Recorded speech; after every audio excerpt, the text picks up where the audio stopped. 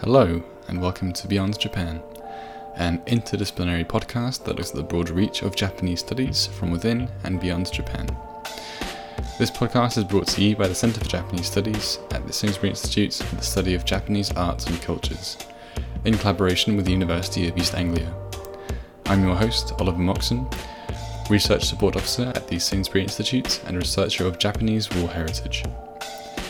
This week we are joined by Ellen van Houten, Professor in Japanese Humanities at Kyushu University, to discuss Capitals of Fate. Ellen's research focuses on the history and archaeology of Japan's early and frequently changing capitals from the Asuka to the early Heian period. We explore why these capitals were moved, what the criteria was when creating a new capital city, and the influences of practices from mainland Asia. We hope you enjoy the show. Good afternoon, Ellen. Thank you for joining me on the podcast today. Thank you so much for inviting me and giving me this wonderful opportunity.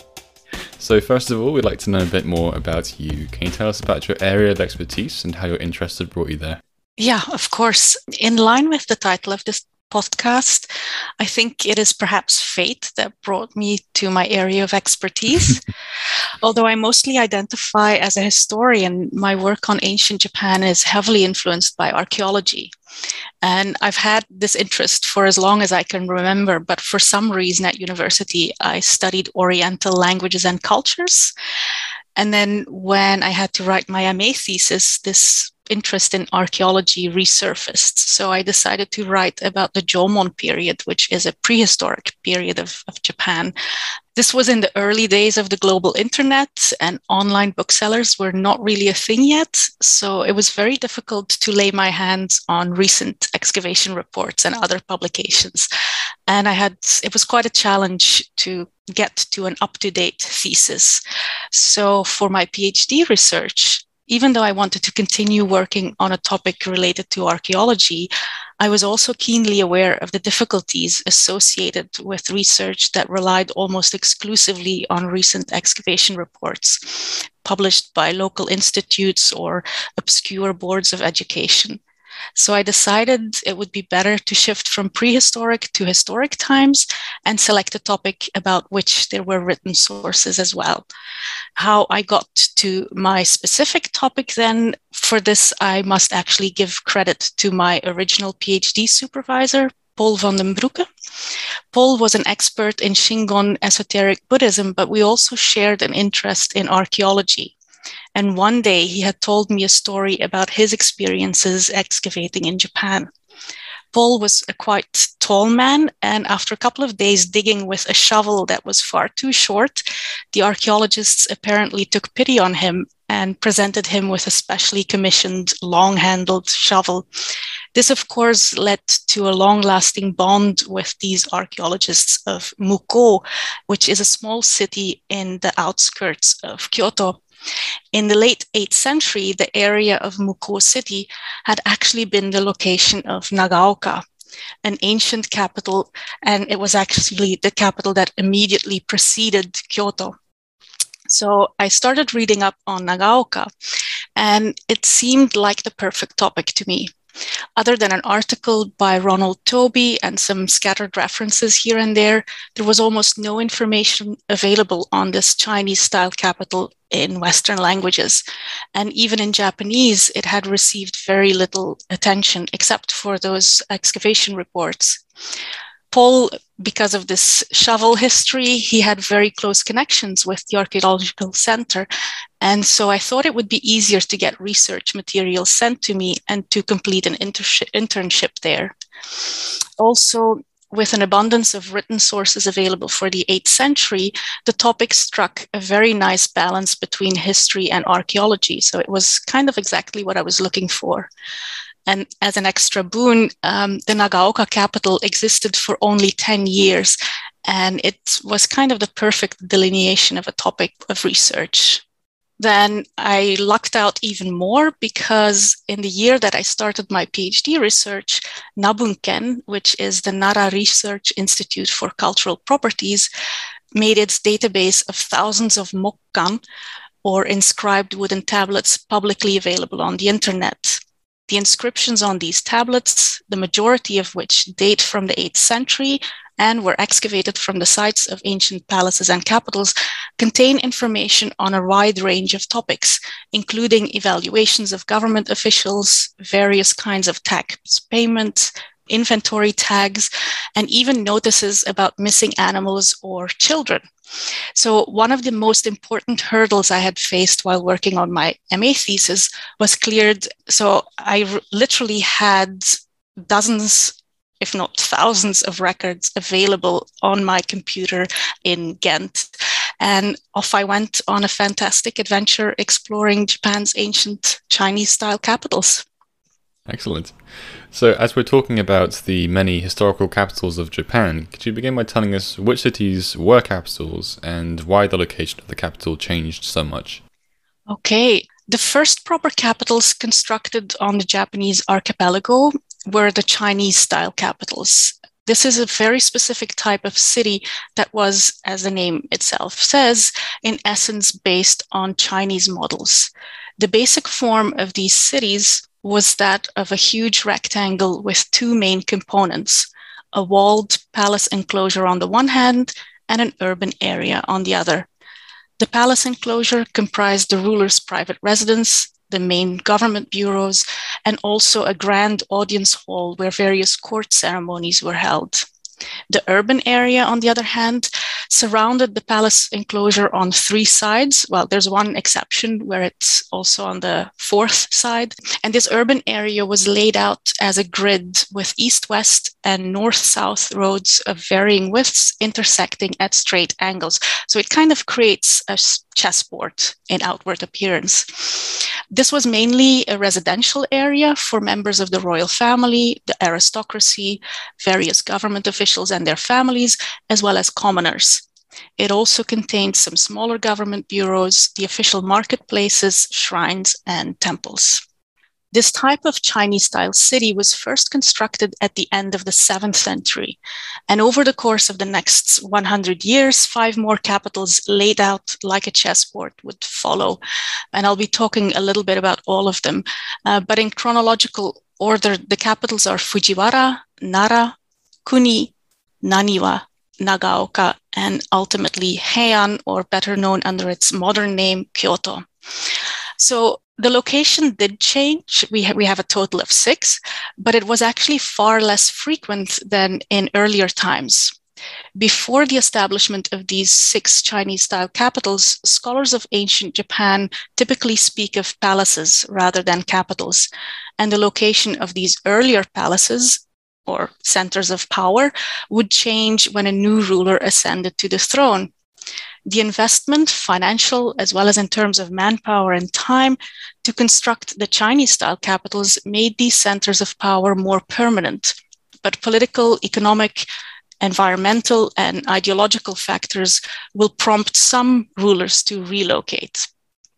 The fact that ultimately there were as many as 6 Chinese-style capitals over the course of 1 century is mostly down to the decisions of 2 rulers. In the mid-8th century, Shomu would first move from Nara to Kuni and then from Kuni to Naniwa, only to return to the first of his capitals, Nara. And all this took place within a mere 5 years. Then about 40 years later, it was Kammu, who moved from Nara to Nagaoka, the capital I specialize in, and then he abandoned the city after 10 years to move to the city that is now known as Kyoto. Great. So you've already mentioned how the design of the cities was influenced from China. Were any practices from mainland Asia influencing the relocation of the capital? Yes, there's actually several elements of the Chinese mainland that have an influence, and they apply to different capitals. So again, let's start at the beginning. You already mentioned, indeed, so the capitals themselves, they are modeled after Chinese precedents. And the construction of the very first Chinese-style capital, Fujiwara, was not an isolated event. It was part of a much, much wider project in the late 7th century, in which bureaucratic elements from the mainland were adopted by the Yamato court, so by the court on the Japanese archipelago. I should stress that none of these were simply copied from China, but rather they were adapted to local circumstances. Over a period of 50 years or so, an entirely new bureaucratic structure, new laws and regulations, and new architectural styles were introduced. And the construction of a proper capital was just one aspect in this process. So it's generally assumed by most scholars that the impetus for creating this first capital city, the actual proper city, came from the mainland. Now, interestingly, by the late 7th century, the relationship between the Japanese Yamato court and the Chinese Tang court had soured, and for about 30 years, no official diplomatic missions were exchanged between the two courts.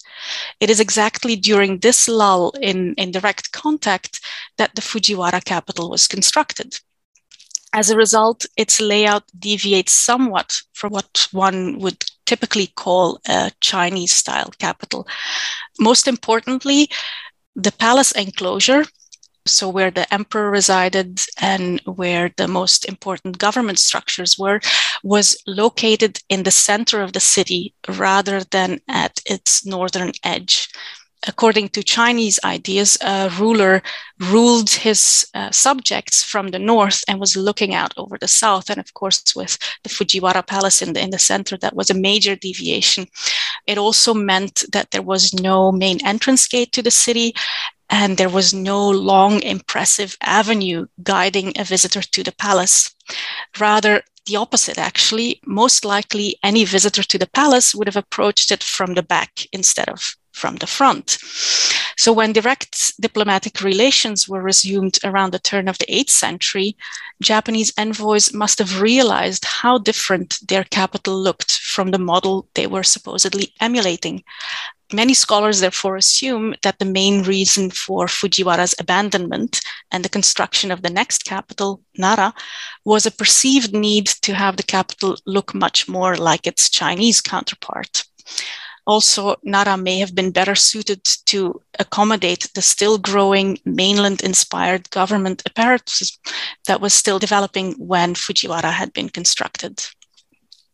Another aspect taken from the mainland that has to do with the location or the relocation of the capital was the concept of dual capitals, so having two capitals at the same time. The Chinese Tang dynasty had a western capital called Chang'an and an eastern capital called Luoyang. And already in 683, a Japanese ruler by the name of Temmu had stated that the Yamato court also should have palaces in two places. One was in Asuka, near the location where a decade later the first Chinese-style capital would emerge, and the other was in Naniwa, or present-day Osaka. It's not very clear how well developed this second palace and the surrounding area were in the early stages, but Naniwa was definitely revived in the 720s and would function as a secondary capital for several decades after that. Then, if we move a little bit further in the 8th century, a different set of practices or ideas from the mainland may have been behind the abandonment of Nara for Nagaoka.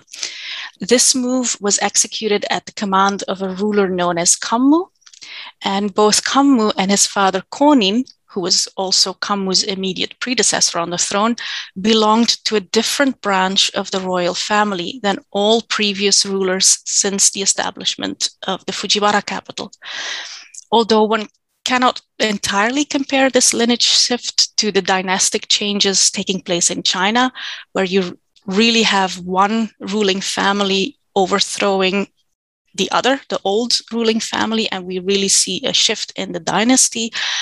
Several scholars, including myself, we see evidence in certain Chinese-style court rituals that Kammu performs, and these seem to indicate that he was keenly aware of this shift in lineage, and that one reason for constructing a new capital in Nagaoka was an attempt for him to assert his power and the kind of coming to power of his family lineage, of his branch within the royal family.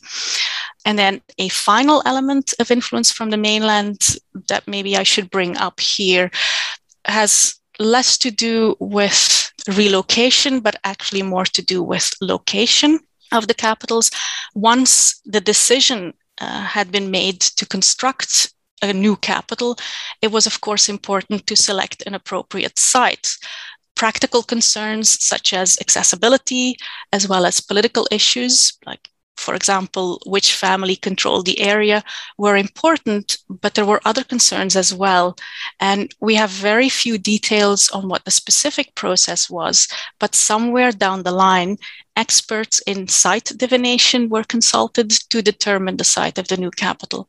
Site divination, also known under the more popular terms geomancy, or in Chinese feng shui and in Japanese fusui, originated in China.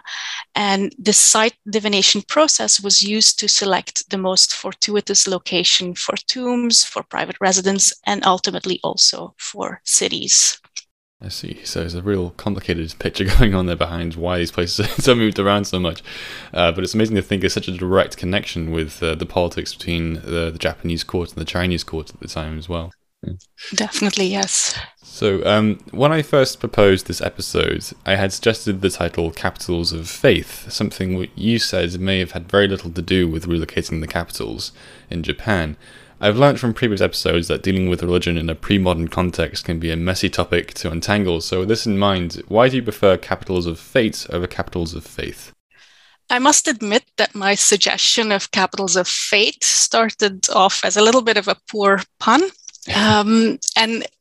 But there's more than just my personal journey of kind of being lucky and being suggested, or at least in part being suggested by my former advisor to focus on a certain topic. But there's other reasons as well why I prefer fate over faith. So for sure, the capitals were venues of a variety of rituals, and several of these were court-initiated or court-mandated. But to me, the idea of a capital of faith conjures up notions that these capitals were constructed with a clear religious purpose or belief in mind, or that their main reason for existence was the fact that they were cultic or religious centers. So yes, there were state-sponsored Buddhist temples in the capitals, and in some cases, even private Buddhist temples were erected within them. But there were also shrines for worship of a variety of kami or other deities.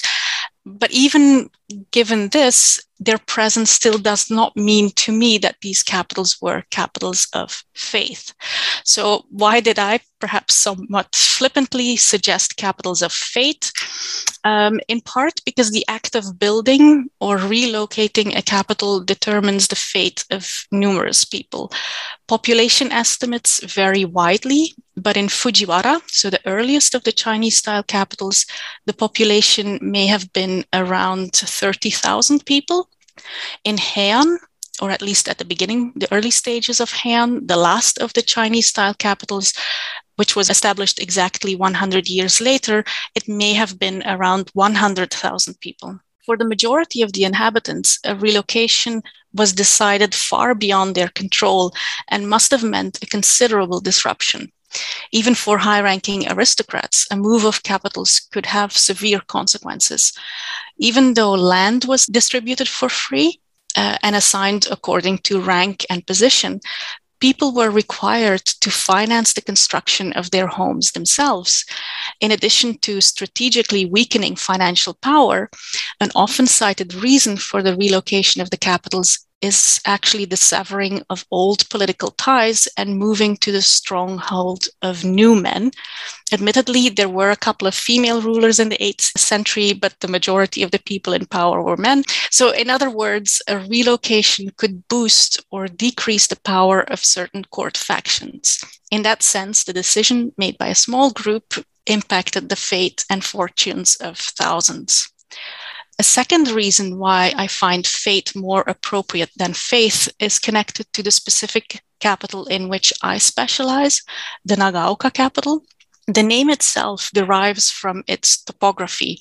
Nagaoka literally means long hill, and indeed parts of the city and the palace had been constructed on the flanks of a hill.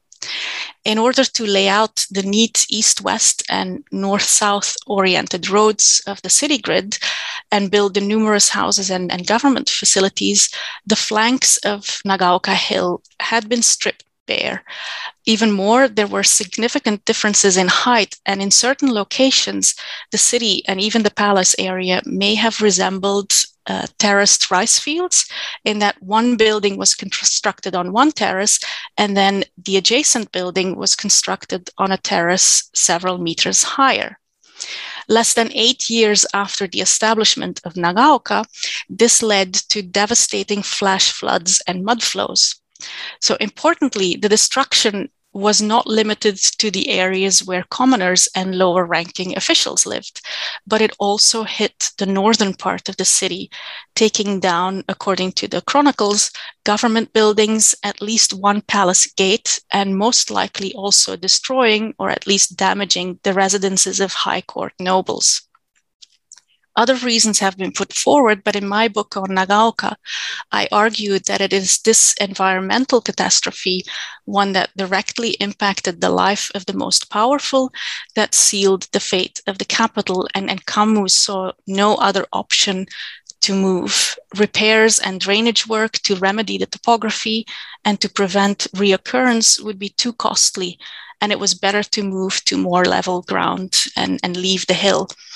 In contrast to earlier relocations of the capital, there seems to have been very little opposition to this decision. On the contrary, if we are again to believe the historical records, court nobles contributed in supplying the majority of the workforce that was needed to construct the city that is now known as Kyoto, and that would remain the capital for several centuries. I see, thank you.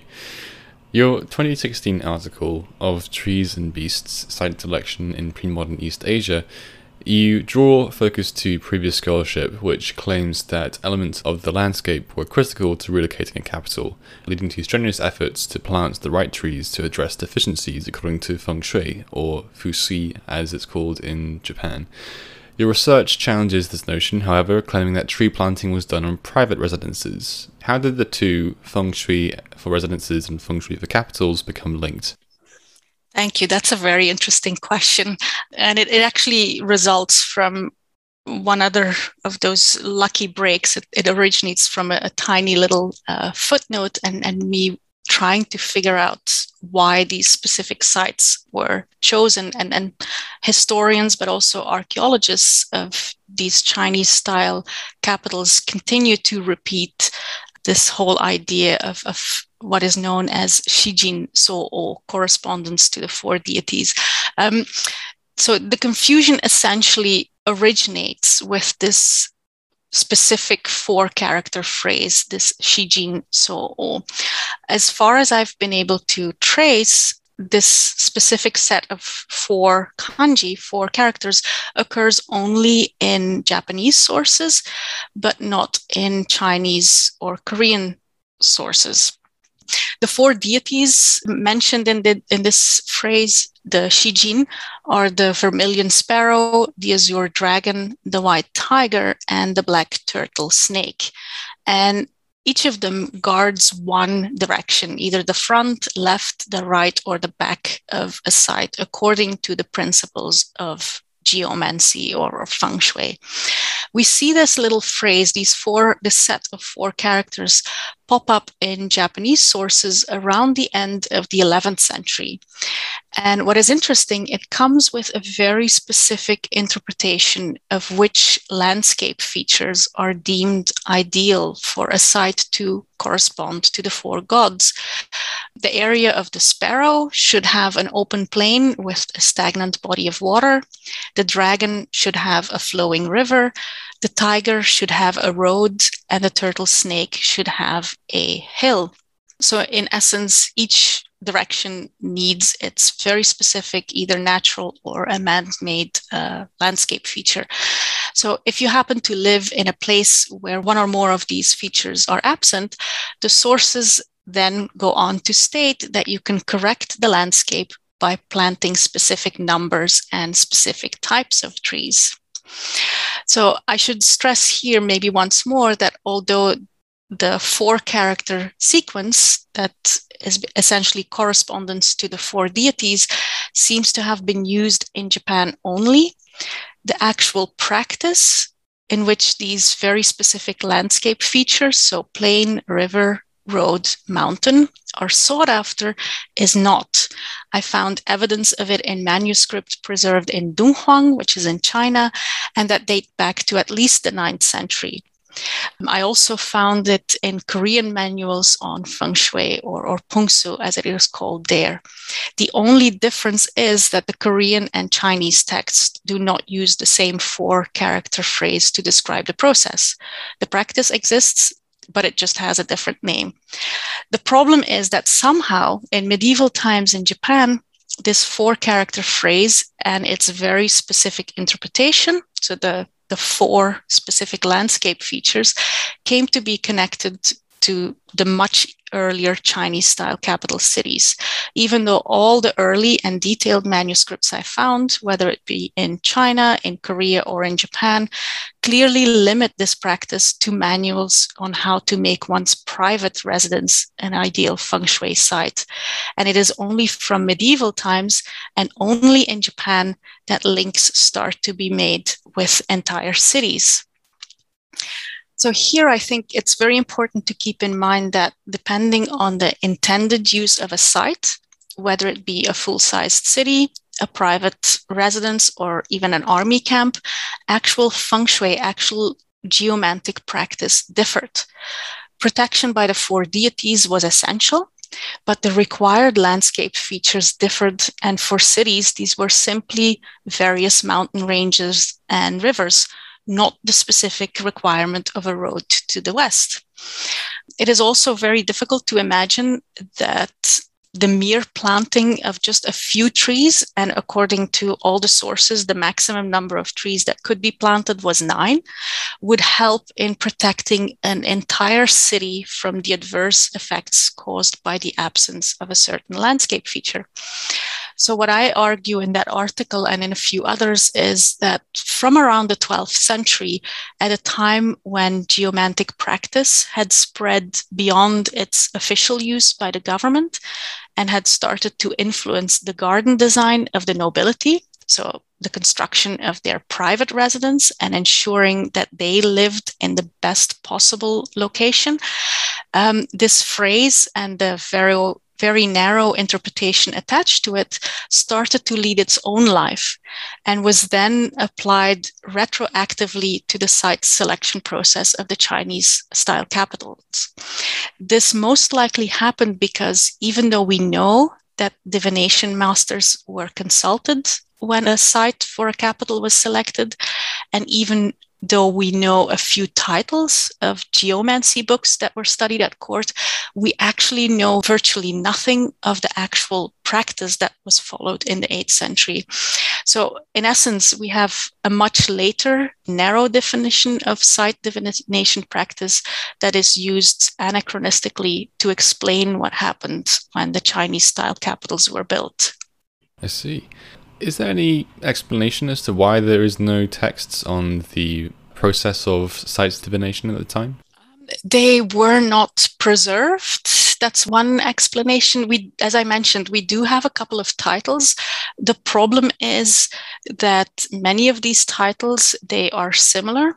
They will very often have in Japanese chiri or in Chinese dili, which if you translate it in modern terms, it would mean simply geography. So it's the kanji that are now used to describe geography. But we know in the past this was typically used for feng shui, for site divination practices. And a lot of this early material has not survived, especially in Japan. We know masters existed. We know that they studied some texts, but then actually how the practice was executed on the ground, that's very difficult to ascertain. And even for China, for the early Chinese capitals, again, we know the manuals existed. We know what is written in them. Sometimes we have illustrations, but then how they actually went about to determine the fortune of a site, that's another question. I see. Fascinating. Thank you. Now, throughout the history of the Japanese archipelago, the longest running capital is Kyoto, as you mentioned, which held the title from 794 right up to the major restoration and industrialization of Japan in 1869. Why do we get this stability in Kyoto after so much change in location, and was the move to Tokyo a total break from the historical criteria for moving capitals? For a full answer of Kyoto's history between 794 and 1869, you should perhaps talk to Matthew Stavros, because he's much more of an expert in the city than I am. I merely touched the early years of the city. But to answer briefly, the Chinese-style capitals were very expensive to construct. And in reality, not even Kyoto's grid plan was ever fully realized. Instead, the city transformed and congealed fairly rapidly around two centers, one for the commoners in the south and then another one for the nobles in the north. Successive fires also destroyed many important government buildings, including the Great Audience Hall, where the ruler typically met his government officials and foreign envoys. And ultimately, also the palace, his private residence, went up in flames. And at some point, they were never rebuilt. So this clearly indicates a shift in the understanding of what was deemed essential for statecraft and court ceremonies. Also, I believe that very few of the post-8th century rulers would have had the funds or even the power to relocate the capital. So on another level, I'm not sure if Kyoto's long history is explained by stability. Perhaps it is just a maintaining of a status quo. By then, Kyoto was where the sovereign lived, and it was the center of everything associated with court culture. Maybe I also must add that for about 6 months in 1180, Fukuhara, in what is now Kobe, was the actual capital. So there actually is a slight interruption in Kyoto's alleged unbroken history as the country's capital. Interesting, this move did not take place at the instigation of the sovereign, but rather it was a man by the name of Taira no Kiyomori, who would later establish the first bakufu, or warrior government, who relocated the court and had the emperor, two retired emperors, the court nobles, and various government officials move from Kyoto to the Kobe area. But this capital only existed for 6 months, and then everybody went back to Kyoto. If you want to hear more about that, maybe you should contact Mickey Adolphson. I'm sure he can tell you much more about this 6 months of Kyoto history, or non-Kyoto history. I see. Thank you. So, thank you for answering all of my questions, Ellen. Before we finish the episode, could you share with us what other projects you're currently working on? My biggest project at the moment is actually taking me forward more than 1,000 years to the Meiji period and even up until the present. I am working on a social and institutional history of Heian Jingu, or Heian Shrine, which is a Shinto shrine in Kyoto that was established in the late 19th century. Despite this huge jump in time, there are actually very strong connections to my earlier research in 3 aspects. First of all, the buildings were erected because Kyoto celebrated its 1100th anniversary. At that time, the decision was made to construct a replica, be it at reduced scale, of the audience hall and a few other buildings of the original 8th century palace of Kyoto as it had been established by Kammu. The red and white structures you see now, if you were to visit the shrine, are actually those replicas, those 19th century replicas. Second overlap with my old projects is, even though this entire project of creating replicas was originally conceived as a monument, a nationwide organization backed by powerful politicians and entrepreneurs in the 19th century suggested at the very last minute to add shrine facilities to the replicas, essentially turning these replicas into a Shinto shrine. Of course, a shrine needs a deity, and it was decided that Kammu, so the ruler who established Kyoto, but also established Nagaoka, would be deified and enshrined in Heian Jingu. Around World War II, in the late 1930s, early 1940s, a second emperor would actually be enshrined in Heian Jingu. His name is Komei Tenno, and he was the last emperor to rule from Kyoto before the move to what is now Tokyo was carried out. And then a third aspect of my earlier research that pops up in this project are the four deities. So there's also a connection with feng shui or geomantic practices. The four deities protecting the directions are prominently visible at the shrine in the form of statues adorning the hand washing basins, decorations on the lanterns suspended from the roof, the names of certain buildings, their presence on promotional material, and the like. So in that sense, yes, I made this huge jump in time, but there are very strong roots in what I did earlier. And you see three central elements of previous research actually pop up in a topic that is much more modern. Fascinating. I think your research around Heian Jingu is particularly interesting. It's a great example of how contemporary governments try and mold and shape the narrative of the past.